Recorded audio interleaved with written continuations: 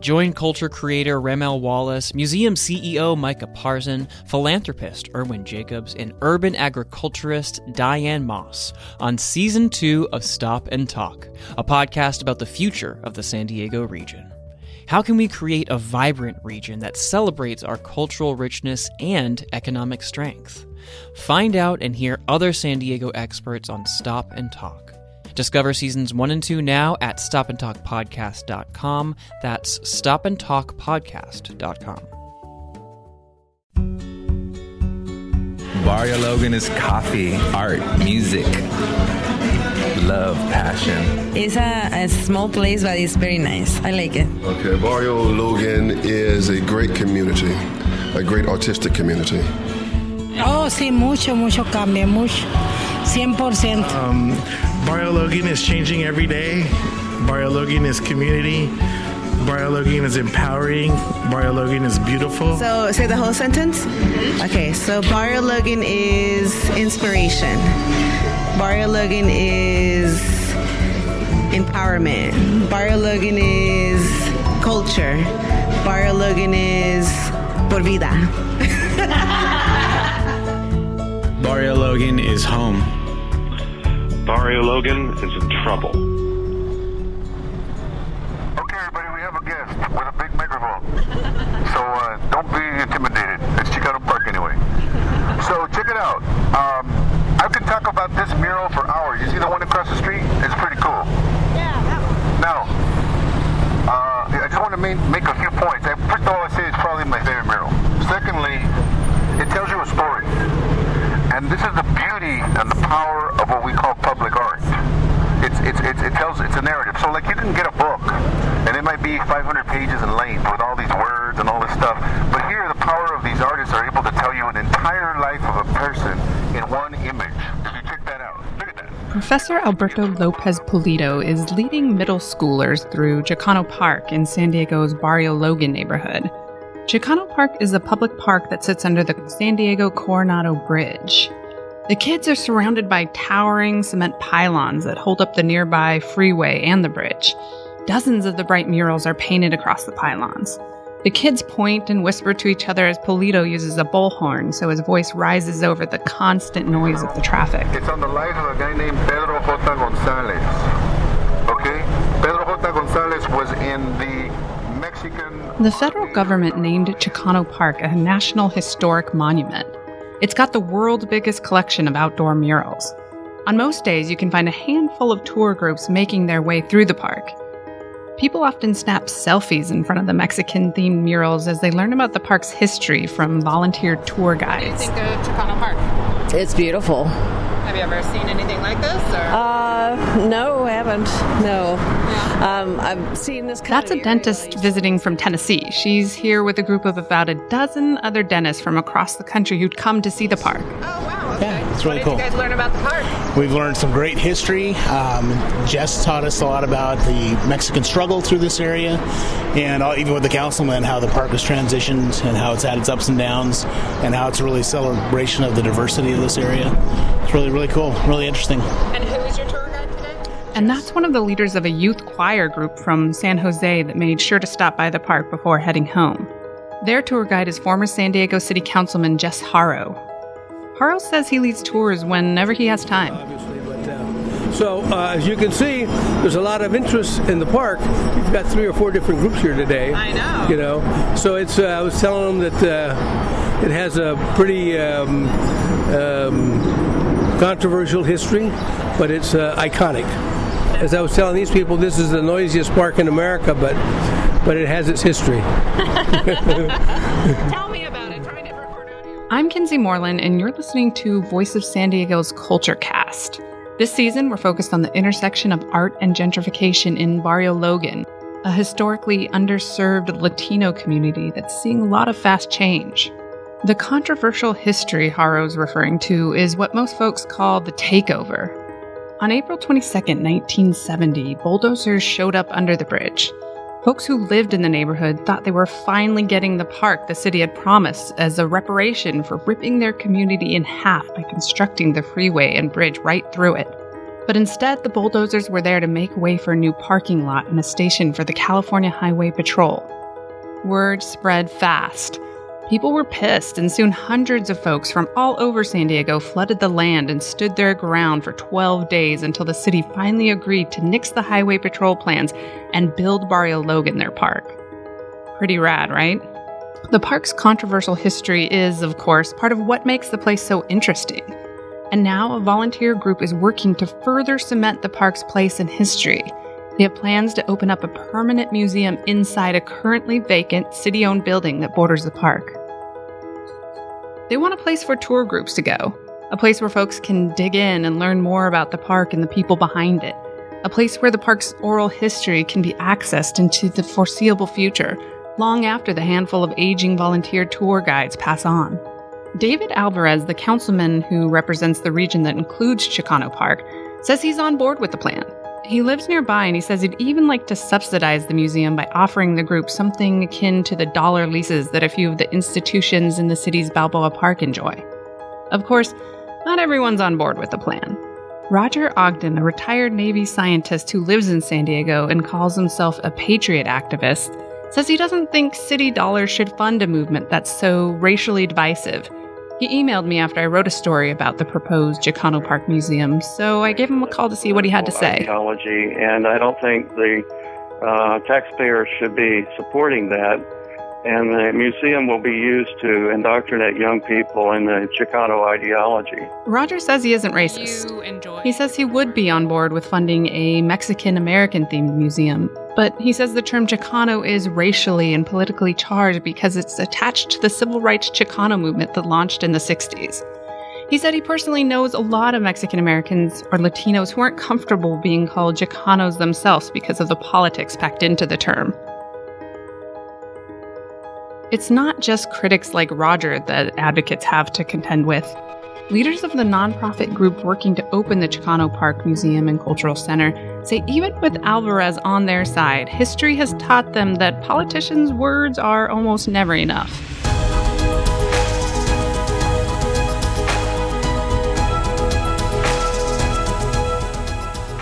Because the thing is that I've learned from being involved in the Chicano Park is that the city will always, they'll say things and then turn around and say, no, we didn't do that. We didn't, no. Well, I can take something out of one of these books and I can show them in black and white. Yes, you did. Read this. This says that you promised this, that, or the other. And that's what we've been working on. And I learned that the hard way because that's what we had to do in order for the city to work with us and be honest with us. Not just say, oh yeah, we're going to do this, and it never came to be. Tommy Camarillo is sitting at a picnic table in Chicano Park. In front of her is a large cardboard display memorabilia from her decades of volunteering on the Chicano Park Steering Committee, the group that helps care for the park and organizes events. Some of the photos on Tommy's display are of file cabinets and bookshelves in her home. Those cabinets and bookshelves are filled with big binders that hold decades worth of documentation related to the park. Tommy made a habit of saving everything, news clipping, notes from meetings with city representatives, bills and such, because it all has helped keep politicians honest and ensured park improvement projects stayed on track. Tommy says just about everything inside the park, the murals, the stage, a bronze statue of Mexican military leader Emiliano Zapata, and an altar, was the result of a struggle between community leaders and the city or Caltrans, the government agency that owns the freeway and the bridge. Her binders document those struggles. A book just on the Kiosco. I have a book just on the Zapata statue, on the marquee, on the plaza, which is part of Chicano Park across the street. For example, the story on the Kiosco is we designed it ourselves. The community? Yes, we designed it just the way it is. We knew that the first thing that the city would say is money. We don't have, really money. So as you look at it, that's not an expensive design, And I mean, if it was up to us, we would have had big pyramids or something, real fancy. But we knew that that's what they would get to us first is the money. The councilman at that time was Jess Haro for this area. when he seen our design that we did, he didn't like it. He wanted Spanish design. And we told him, you want Spanish design? Go to Old Town. That's all Spanish. We want Aztec Mayan design because that's what the community wanted. You know, we're not going to do what you want. I mean, this isn't your park per se. This is a community. Tommy's collection is part of the motivation behind the push to build a museum and cultural center dedicated to the park. She needs a place where she can put it. But another reason Tommy says the museum is important now more than ever is because of gentrification. She says these days she sometimes barely recognizes the neighborhood she grew up in. The last few years. I call this street going up Logan? The continuation of the gas lamp. Because on weekends, the gas lamp just comes right up and goes all the way up. And a lot of like young artsy people, you know, the yuppies and all them have taken over there, and it's I just call it an extension of the gas lamp, because that's what it really, you know, is. Because there's a lot of people here that live in Logan, especially the new ones that have come in, that don't have the slightest idea what Chicano Park is or what we went through for Chicano Park, you know. And enter the museum, which is the role that would play, right? Right, yeah. They need to know the history. They need to know, I mean, they think, you know, a lot of people come and say, wow, look at what the city gave us. And, you know, this is a struggle. We had a struggle for look at what I just told you about the kiosco, you know, that we had to fight for. Well, everything. Josephine Telementez is heading up the Chicano Park Museum project.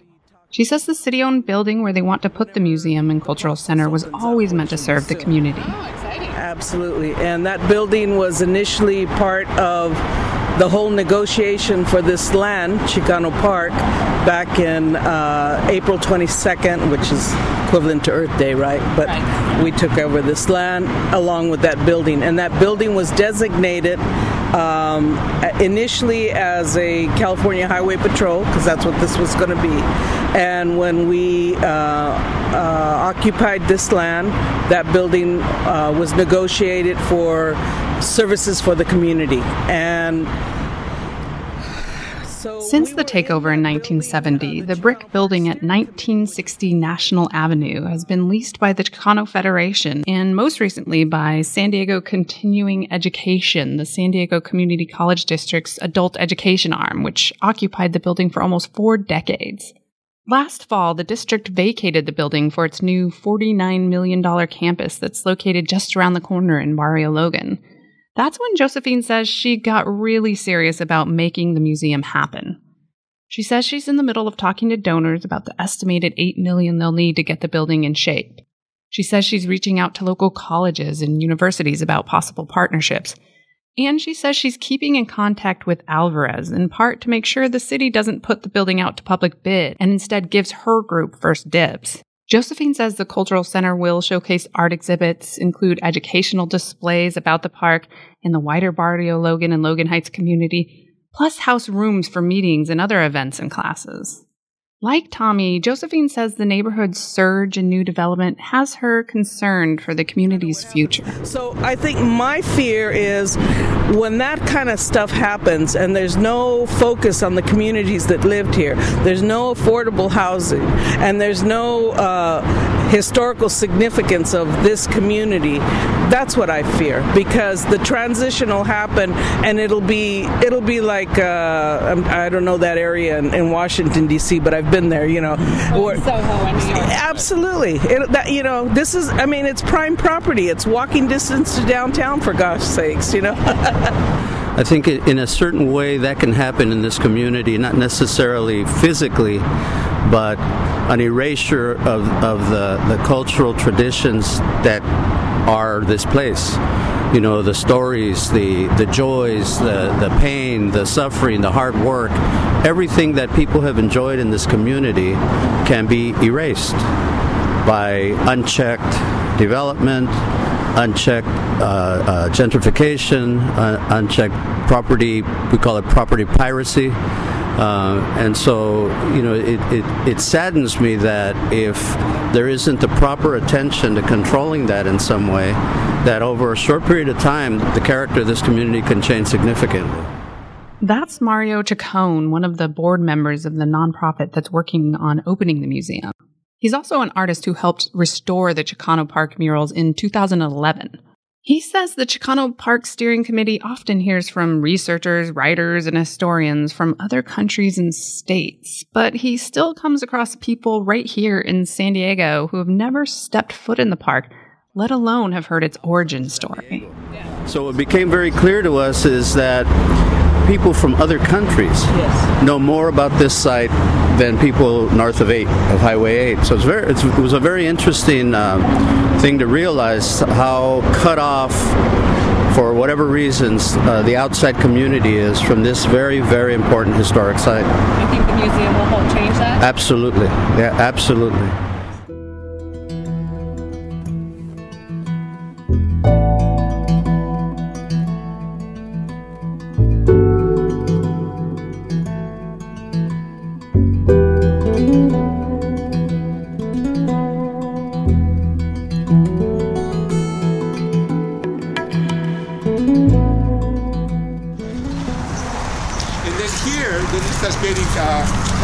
So we'll have a balance here, okay? Okay. So let's settle here. Should I get a couple of chairs? Is this garden new? Yes, new. This is new. The landscaping? All this is new. You want me to? Can I get you something? No, I can sit down. I'm not a baby. I'll sit on wood chips. Yeah, that's cool. Ow! Mario Torrero is one of the artists who painted the murals in Chicano Park. He says, just like the start of the park itself, the murals were the result of the community coming together to do something to improve their neighborhood. He says the cold gray cement of the freeway and bridge was screaming out for color, so he and the other artists tried to do things the right way by getting official permits and approvals. But that took too long, so eventually they just went ahead and started painting. We took over the park in April 22nd, and 1970. And from the get-go, we knew that we were going to paint murals on these walls, but we needed to negotiate that with people because we had never dealt with the system. The only system we had dealt with was the police harassing us for years here during that Depression time, and so we tried to talk to the city, the state, whoever's involved, Caltrans, but we got the runaround, meetings after meetings, and they never gave us the yes, go ahead and paint, and so. It always surprises me when I think back that how long it took to the third year almost that we just went on ahead without their approval. We began painting murals at Chicano Park, starting with this one here. We called it the Return of Quesacuaro. Mario says he's in the middle of getting ready to get the next generation of Chicano artists to help paint some of the few remaining blank concrete slabs left around the park. They have plans to paint a new mural, actually, in the fall. And nope, he's not waiting around for anyone to give him any nods of approval. We were too far ahead. We were in another world. So they didn't give us the okay, and because they didn't give us the okay, we'll never expect another okay from them when we just do it. Okay. Each mural has a story, and each artist who painted the murals has a story. Mario says he's always wanted placards or maybe an app to help tell the park's hordes of visitors all those stories. He says the Chicano Park Museum will help with that. Victor Ochoa, another one of the artists behind the murals, is on board with the museum idea too. He thinks it'll add to the power of the park. See, when Victor thinks about Chicano Park, he sort of imagines it as a big barrier. That I think is Chicano Park has been very instrumental in actually protecting and like an obstacle for gentrification.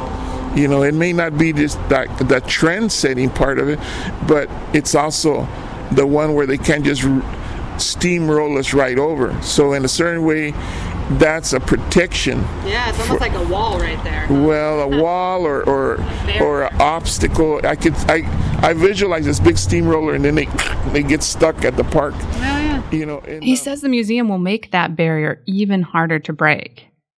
Victor also has lots of Chicano Park memorabilia, including 8 large replicas of pillars in Chicano Park that were formerly on display in an exhibition in Los Angeles. He's already donated those pillars to the permanent collection of the Future Museum. He and the other artists who painted the park's original murals are getting older. Some have already passed away. 2 people who were part of the takeover, in fact, died in the last few weeks. He says he hopes the museum will include a Chicano Park Hall of Fame. And we need a place for the documentation, because, a lot of us have parts of the documentation like Tommy Camarillo, but, as we're getting older, we want to make sure that they're in a safe place. I've been in an archive situation because my grandfather was an archivist, so I've been saving. I have like 54 legal size office drawers, in there already, plus about 19,000 images, and then posters, silkscreen, and as much stuff as I could put in the archives. Yeah. So that's been really important for me, and I think that this museum will be a kick in the head to preserve some of our history, Yeah, because a lot of it is.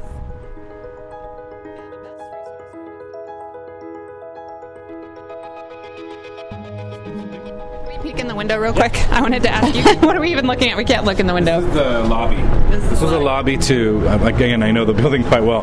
This is the entryway, the lobby for students who are going to register to come to the campus. This was the administrative sort of side. And then there's classrooms along. Councilman David Alvarez spent a lot of time in the city-owned building that's being envisioned as the new Chicano Park Museum. He grew up in the neighborhood, and his parents, as part of their process of becoming Leo residents, took language classes there at night. He says he played in the building as they learned English. David says he wants to see the old building get a new life. He says he's working with Josephine and the others to try to simplify the process and facilitate the deal. He's even advocating offering the group the lowest lease rate the city can offer, some nominal fee of a few $1,000s that covers just administrative costs. So this building became vacant, and what I've always heard is, let's have a facility that serves Chicano Park and all of the people that come here, and it makes absolute sense to me. And so we're going to be working on ensuring that the Chicano Park and Cultural Center becomes a reality for all those people that you saw who come in buses and just walk around, with nowhere else to go.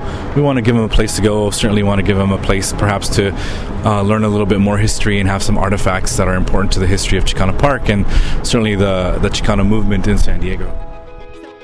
In the budget the City Council just approved, there's a $350,000 facility fund. David said he's already put in a request to direct some of those funds to improving the building. In next year's budget, he says he's going to go after a portion of the millions of dollars that fund other city parks like Mission Bay and Balboa Park, because he sees Chicano Park as on par and just as important as those big parks that serve people from all over the world. Barrio Logan is changing, and a lot of that change, at least in David's opinion, is good. Like, he has a few places within walking distance of his house in Logan Heights where he can go get a good craft beer. And there's more food options in the neighborhood. He digs that. And the art, he loves going to art shows with his family. But people are being displaced. David's own family lost the rented home he grew up in because his family couldn't afford to buy it from the landlords who ultimately ended selling it up to investors, making speculations about Barrio Logan after Petco Park was built downtown.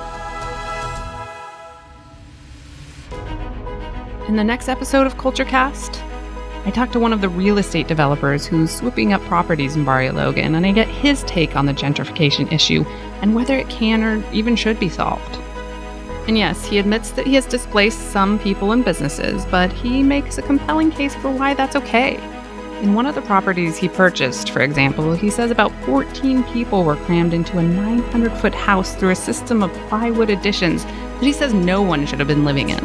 These folks, when we found, it was almost, I don't want to use the word prison camp, but I don't know any other way to describe like large plywood shelves and a makeshift shower inside of an old closet.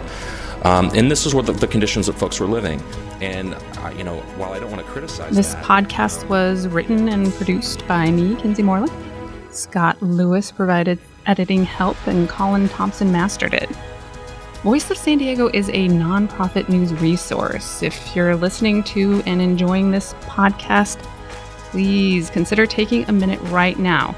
Cruise over to voiceofsandiego.org and hit the donate button. We really appreciate it.